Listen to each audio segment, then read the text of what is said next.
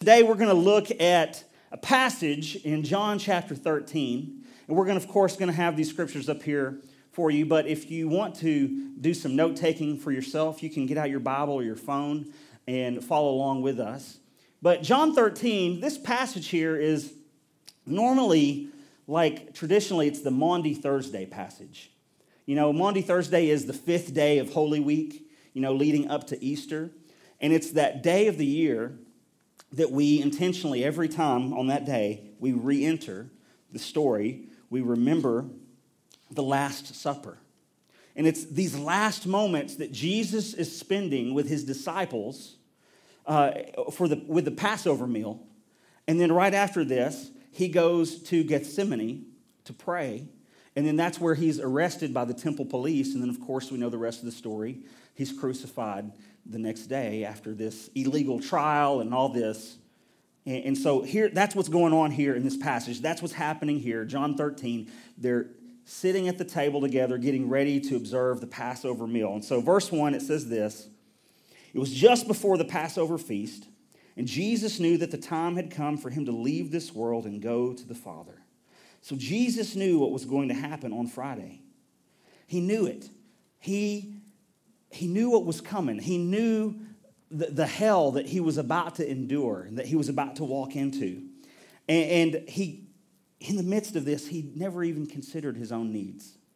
Because John says this: "Having loved his own who were in the world, he now," say these next two words with me, "showed them the full extent of his love." Let's everybody say those two words again. Showed them. There's a great message in our world today that says, hey, we just need to all get along. I think that was Rodney King that said that. That was about 30 years ago. I don't remember how long ago that was. But can't we all just get along? And I'm an office nerd, so I remember Michael Scott quoting Rodney King, but he said it was Martin Luther King.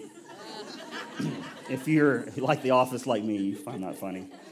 If you're like Logan and you've never seen The Office, bless his heart, then... Why did you do that? Because I'm trying to pressure you into watching this show. Anyway, it's so ungodly of me to do that. But there's this like mantra in the world, in our culture today, is like, can't we just all get along? We just all need to love each other. It's out there. It's a great thing to say. It's a great thing to feel. But you can't just settle for feeling it. And you can't just settle for saying it. If all you ever do is just have the feels, if all you ever do is just talk about love, then I'm questioning if you even really have it, if you're not doing anything to show it. So here's Jesus, and he's about to take this opportunity to not just feel the love, not just talk about it, but he's going to actually show his disciples how much he loves them in a practical way. And he's demonstrating for all of us, all of his disciples there, and for all of his disciples throughout eternity, this is the example I'm setting. This is what I want you to do. This is what I'm about. This is how I want you to live, because this is how I live. And so they're getting ready for this Passover meal, and what we need to understand is that the tables that they had back in the day were not like the tables that we have now. Our tables now are 3 feet off the ground. But back then, their tables were like 3 inches up off the ground. And so that's why you read in the Bible, it says they reclined at the table. It was not, nobody had lazy boys at the table. It's like, we're at the table eating. It's like, we're not. They didn't have recliners. What they would do is they've got this table that's really low to the ground. I think in our mind, especially for this passage right here, Da Vinci has painted the Last Supper, and we're all thinking like they're all crowded around and Jesus is at the center and they're all on the same side of the table. What's that about, It's like, y'all couldn't need to come over here on this side. But no, it's not like that. It wasn't like that painting. And so they're kind of laying down on their side and kind of eating at the table like this. So that's what's going on here. And I don't know why they laid down. Maybe it was because they knew a nap was coming and they just were going to assume the position. I don't know. But But one of the problems with this particular style of dining is your feet can end up in undesirable places, in unappetizing places. Like your feet could end up like, boom, right there at the table because it's only 3 inches off the ground. Or maybe your feet can end up in someone's face. And you got to remember, nobody's wearing Nikes. Nobody's wearing Kenneth Cole. Come on, Tim, come on, brother. You got some good shoes. Nobody's wearing Doc Martens. What they are wearing is like the prototype, what is it? Everybody, Chacos. Yeah, that's what everybody's wearing today. The prototype Chacos. That's what these guys are wearing. They're made of leather and rope. And you also have to remember this, that the streets that they're walking on are much dirtier than what you and I walk on. They're walking just on dirt paths often. They're not walking on clean sidewalks. They're not walking, like even their roads. Their roads are not paved with asphalt like our roads are. Their roads are like soiled by livestock. Right? So what you would have at a dinner like this is you'd have a foot washer. And here they've got like the most important meal of the entire year. One of the most important meals of the year. Not the most, but one of the most important meals of the year that they're about to observe and celebrate with one another. And nobody's there to wash feet.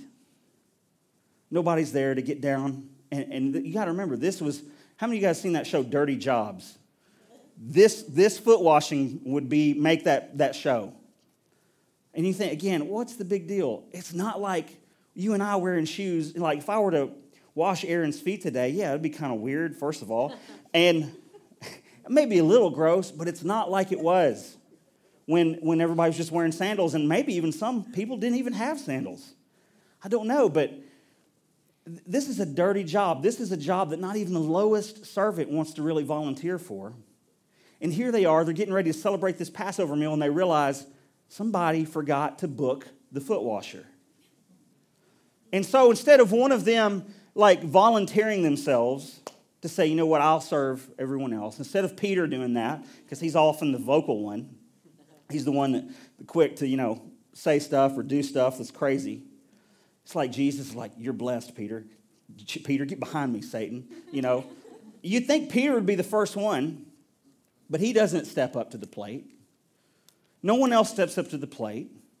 And instead, the disciples start politicking back and forth, and they start arguing with each other about who's going to be who in Jesus' cabinet.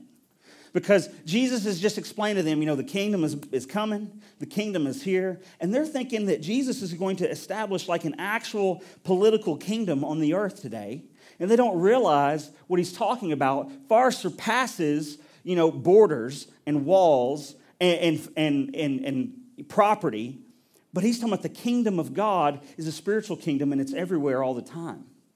But they don't get that. And so they're arguing with each other. It's a great display of ego. It's a great display of selfishness. And then Jesus does the unthinkable. He gets up, and he takes off his outer garment, kind of like a jacket, I guess. And he wraps this towel around his waist, and he goes over and he grabs the foot washing bowl. Now, I can imagine you could probably hear a pin drop at that moment in that room. Probably just out of the sheer shock of what's happening, there's just silence. There's silence. Here's the Son of God who knew what was coming his way in the next 24 hours. The last person that really should have been washing feet, as far as if we're talking about honor in the room, who's the most honorable? He's the King of Kings. He's the Lord of Lords. And he's taking the position of the lowest servant in the house. Now, finally, here comes Peter. In a moment of clarity, he starts arguing with Jesus. He starts pulling his feet back away from Jesus. You're not washing my feet, Lord. You're not washing my feet. Jesus said, Peter, if I don't wash you, then you can have no part of me. we can't be partners. Because, Peter, this is what I'm all about. Verse 14, Jesus said this, "Now that I, your Lord and teacher, have washed your feet, you also should wash one another's feet. I have set you an example that you should do as I have done for you." So if it's not beneath Jesus, then it shouldn't be beneath us. When Jesus said that he set an example, he's saying, hey, if you're one of my people, if you're going to follow me, if you're going to bear my name, then guess what, guys? This is how we roll. This is what we do. Unapologetically, Jesus says, hey, if you follow me, then you do what I do. Remember, that's what a disciple does. A disciple learns the way of their master, and then they do that. They do the way. They go that way. Jesus says, if you're a follower, then you do what I do. And guess what I do? I serve. Jesus said, I didn't come to be served. I came to serve. I came to give my life as a ransom for many. That's what I'm all about. Can I tell you something, a little sidebar here? This is what's really cool, is that God created us, you and me, he created human beings, that when we do something, when we serve, there's like these chemicals that are released in our body there's like this satisfaction that comes.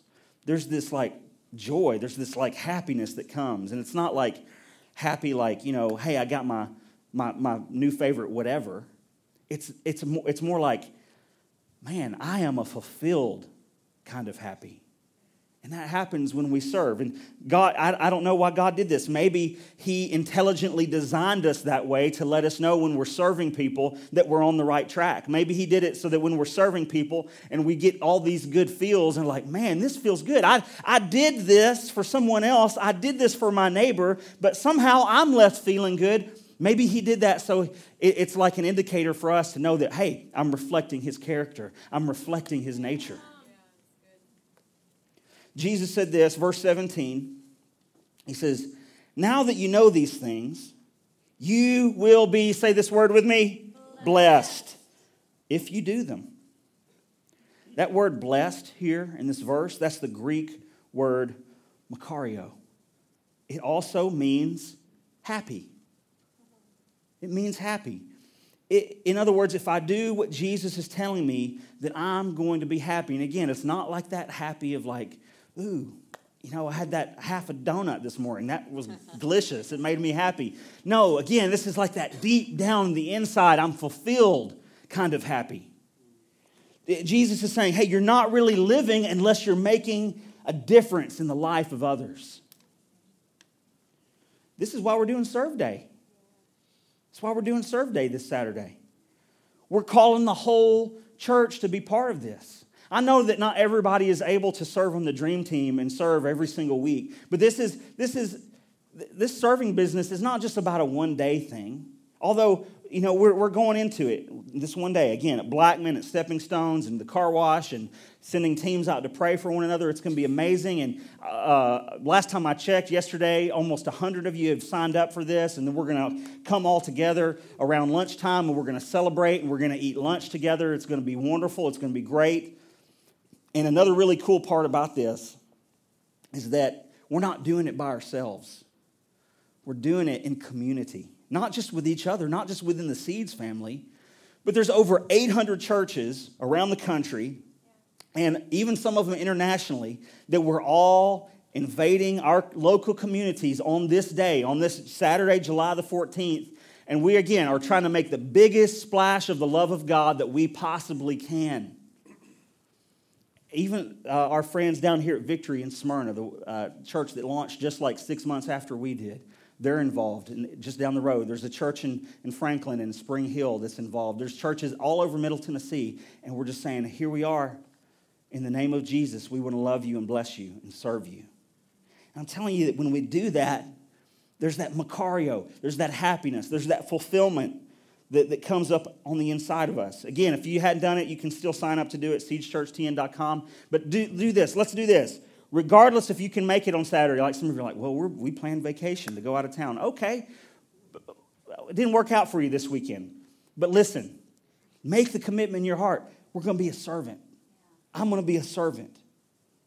So if we're going to serve, if we're going to reflect the character and nature of Jesus in this way, then I think it's a fair question for us to ask is, what is a servant? Right? What is one? Well, the word servant is mentioned hundreds of times throughout the Scripture, as you might imagine. And in the New Testament, there are 7 Greek words for basically the English word serve or servant.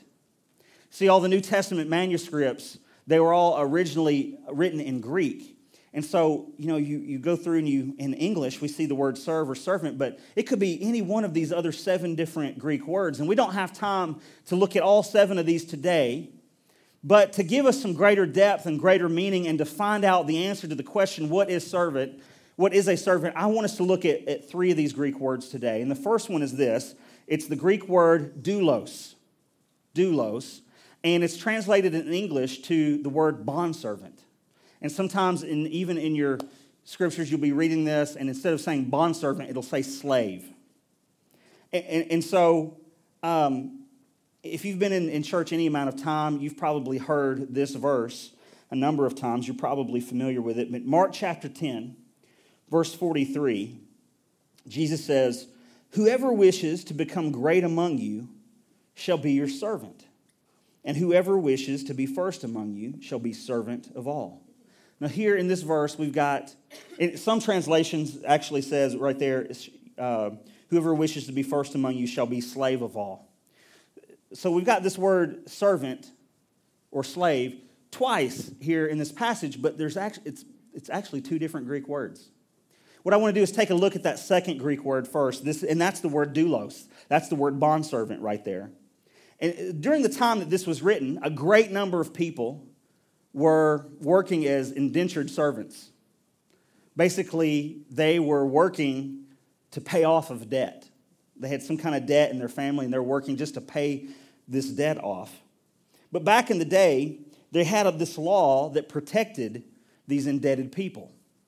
And so if you were working as a servant or as a slave to pay off your debt, that master could not hold the debt over you any longer than 7 years.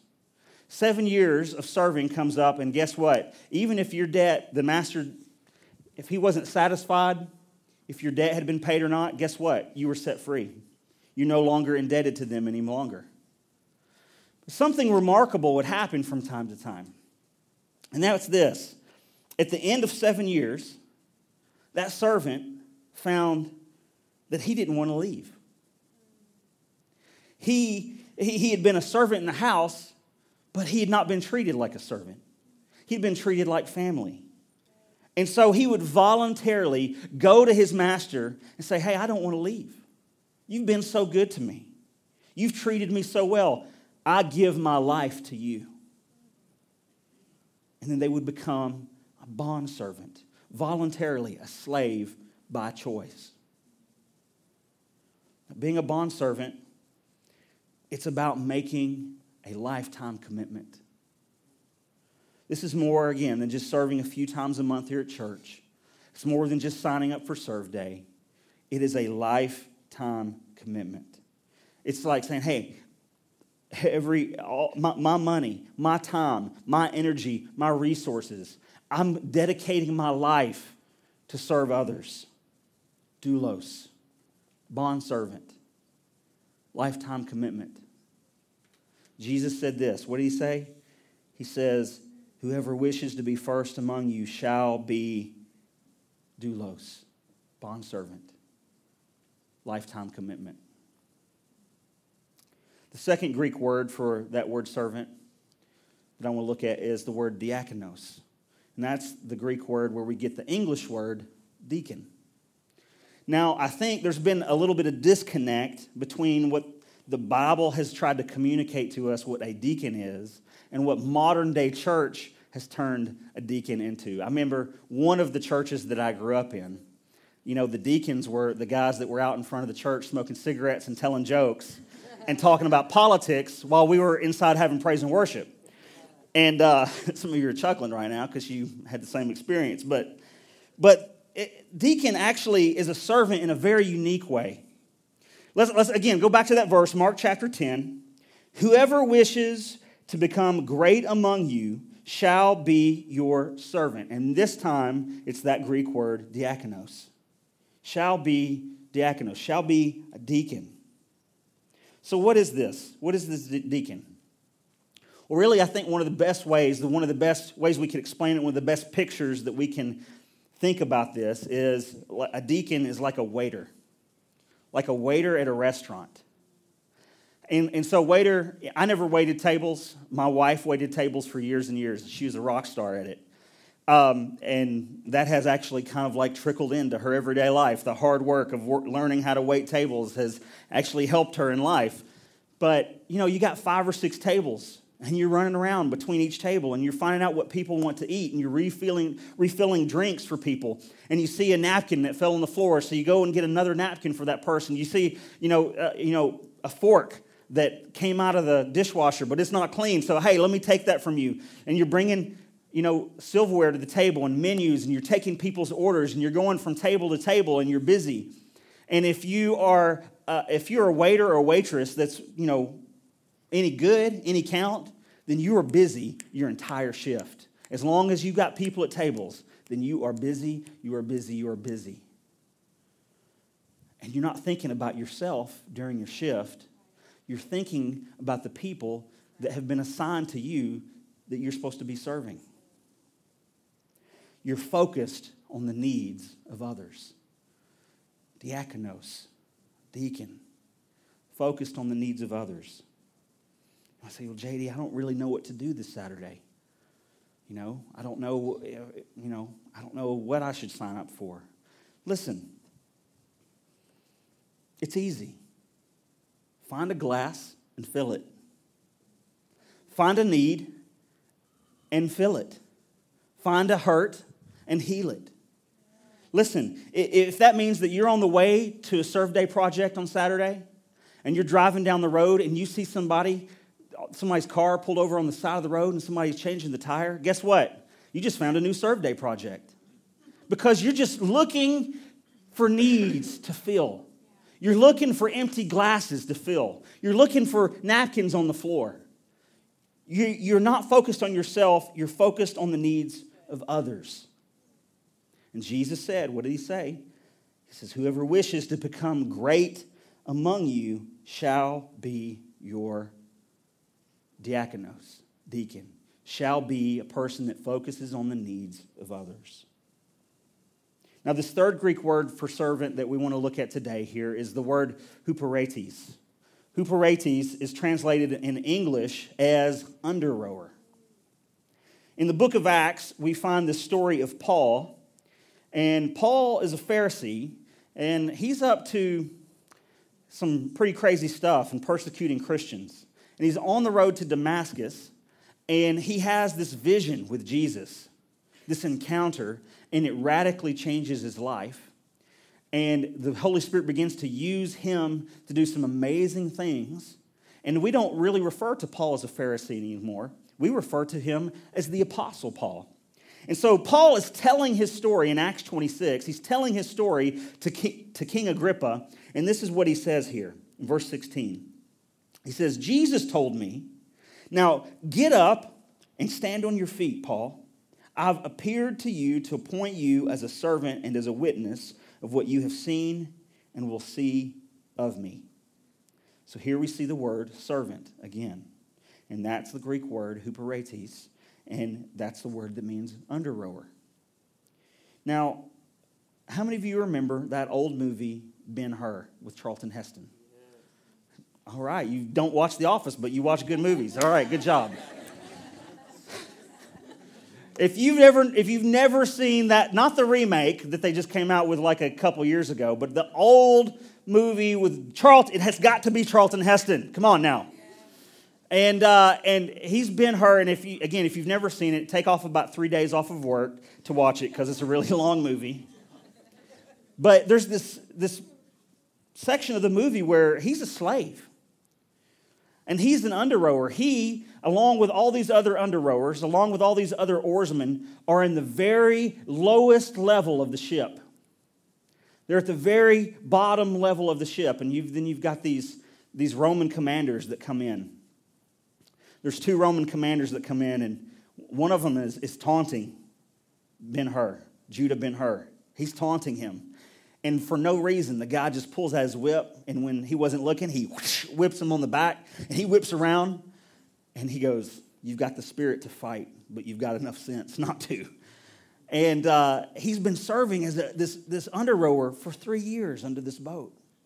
And he's chained, along with these other guys. They're chained to the oars, and what they're doing is they're the manpower that makes this ship go. They're the ones. Without them, that ship is going nowhere. And guess what?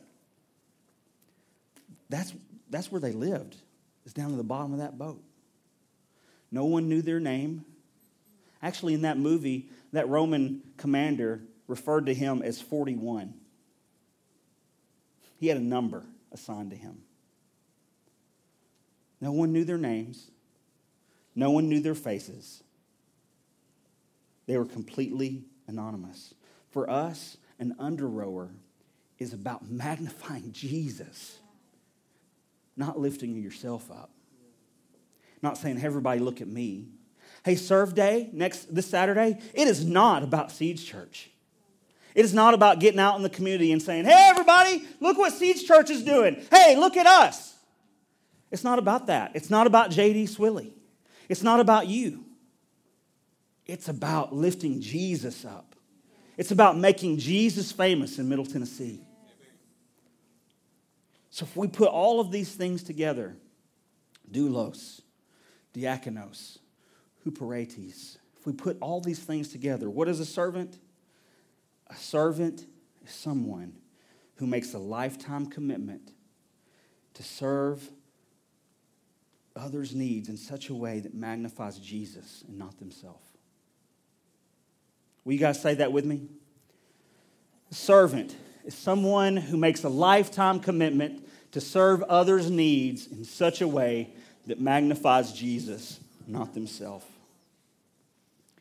That's what a servant is. It's what they do. What they do is an overflow of who they are. The reason we're talking about this is because the Bible talks about it. It's because it's the thing that Jesus calls every single one of us to follow in his footsteps. He says, "Hey, I have set an example for you.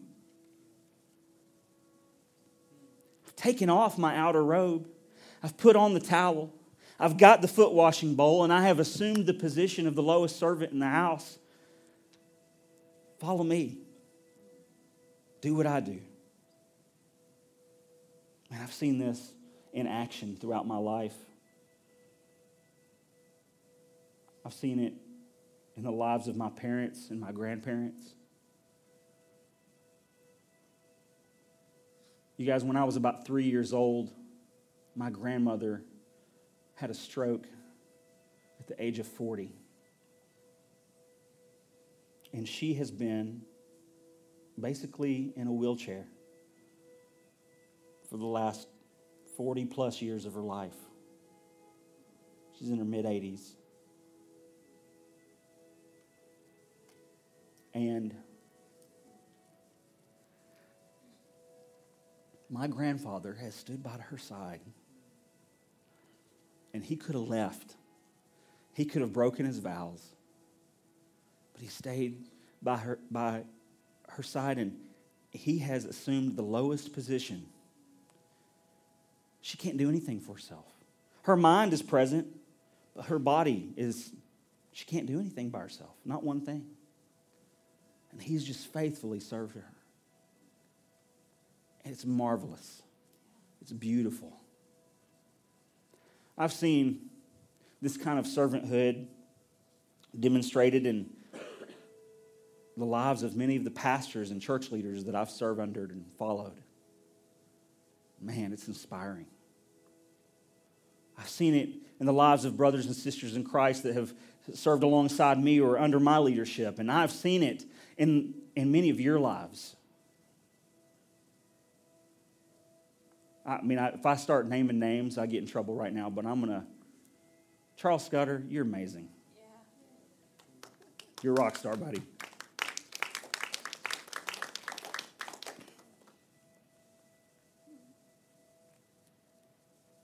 I'm just thinking right now of just going down the list. I shouldn't even said your name, Charles, but I just felt like I had to.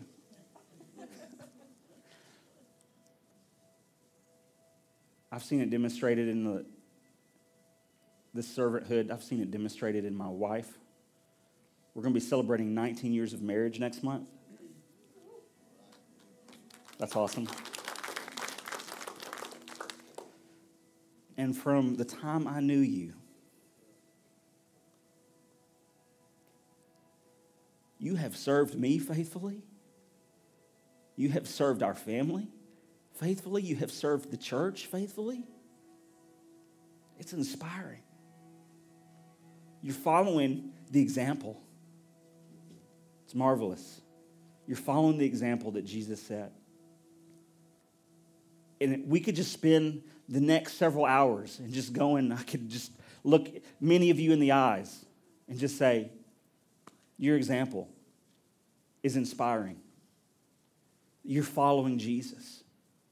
You're doing what he's called you to do, and you're making the difference in the lives of others. We've heard this message today, and now we have a choice. How are we going to respond to what the Holy Spirit's speaking to us? Would you pray with me? Just go ahead and close your eyes and lean into this moment. And I just invite you right now to just pray a simple prayer and just say, Holy Spirit, what are you speaking to me?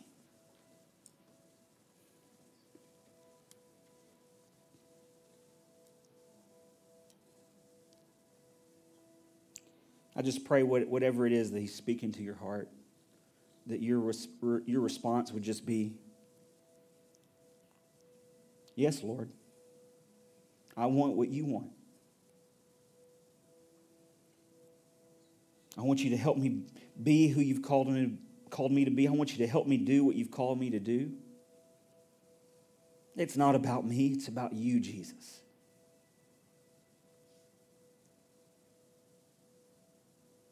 I want to be a servant of all. Maybe you're here today and you've been religious, but you've not really been close to God. Maybe you're here today and you made a decision one time, but you've not really been a follower of Jesus. But you feel something drawing you right now to really know God with all of your heart. I want to invite you to pray with me. If you truly want to be a follower of Jesus, the Bible says that you've got to confess with your mouth that Jesus is Lord, that he's master, and that you've got to believe in your heart that God raised him from the dead. And then you'll be saved.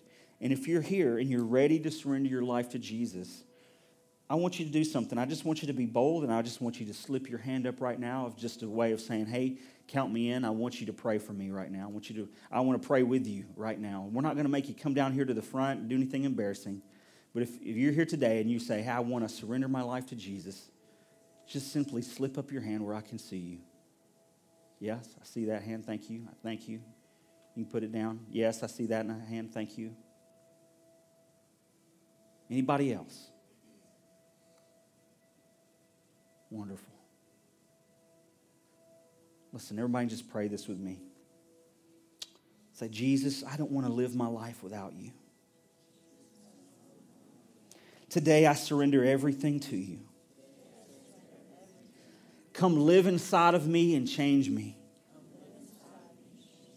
Make me who you want me to be. I want to follow you all the days of my life. I want to live for you. Thank you for a fresh start. Thank you for setting me free. Jesus, be my master. Amen. Amen.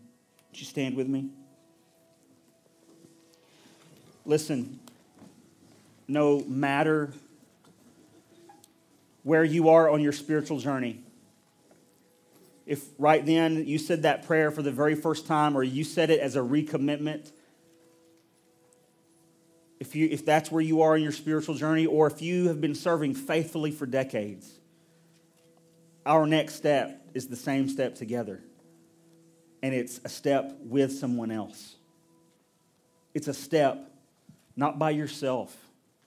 It's a step in community, in family. You need to be part of a life-giving church. And you know what? There's lots of great life-giving churches here in Middle Tennessee. It doesn't have to be this one, but I want to give you a personal invitation to be part of this one. It's pretty great. And what's great about it is not, good sound or lights or big screen. Or what's great about it is it's you and I coming together with Jesus at the center. That's what's great about it. And you know what? We're going to make mistakes from time to time. We're not perfect. But I tell you what, we are in bold pursuit of Jesus. We are in bold pursuit of who he has called us to be. We're in bold pursuit to do what he's called us to do. So come on with us. Before we get into the benediction and dismiss you, I want to remind you, we got our prayer team over here on the side wall. And if there's any need that you have in your life today, if you didn't already come down and visit with one of them and pray with one of them and agree in faith according to God's word over your situation, I want to invite you to do that before you leave today. If you prayed the prayer this morning with me to follow Jesus, we would love to meet you, to get to know your name, to rejoice with you. Just come over here and see one of my friends over here in the prayer team. There's no need that's too big. There's no need that's too small. You hear us say that every week. We believe that God hears our prayers and that he's at work in the earth when we pray. The cool thing is we get to partner with him in that work. And the first place we partner with him is in the place of prayer. If you haven't signed up for Serve Day, do it. Today's benediction comes from a passage in Romans chapter 12, and this is a little bit different than what we normally do. Normally, I pray over you, but today we're going to pray over ourselves together. And we're going to make a declaration. And so we're going to put this prayer up here on the screen, and we're going to pray this together. Pray it with me. Heavenly Father, help our love to be sincere like yours. Help us be devoted to one another in love and serve one another above ourselves. Holy Spirit, empower us to be joyful in hope, patient in affliction, and faithful in prayer. Give us the ability to not be overcome by evil, but instead overcome evil with good. We pray in the authority we have through Jesus. Amen? Amen.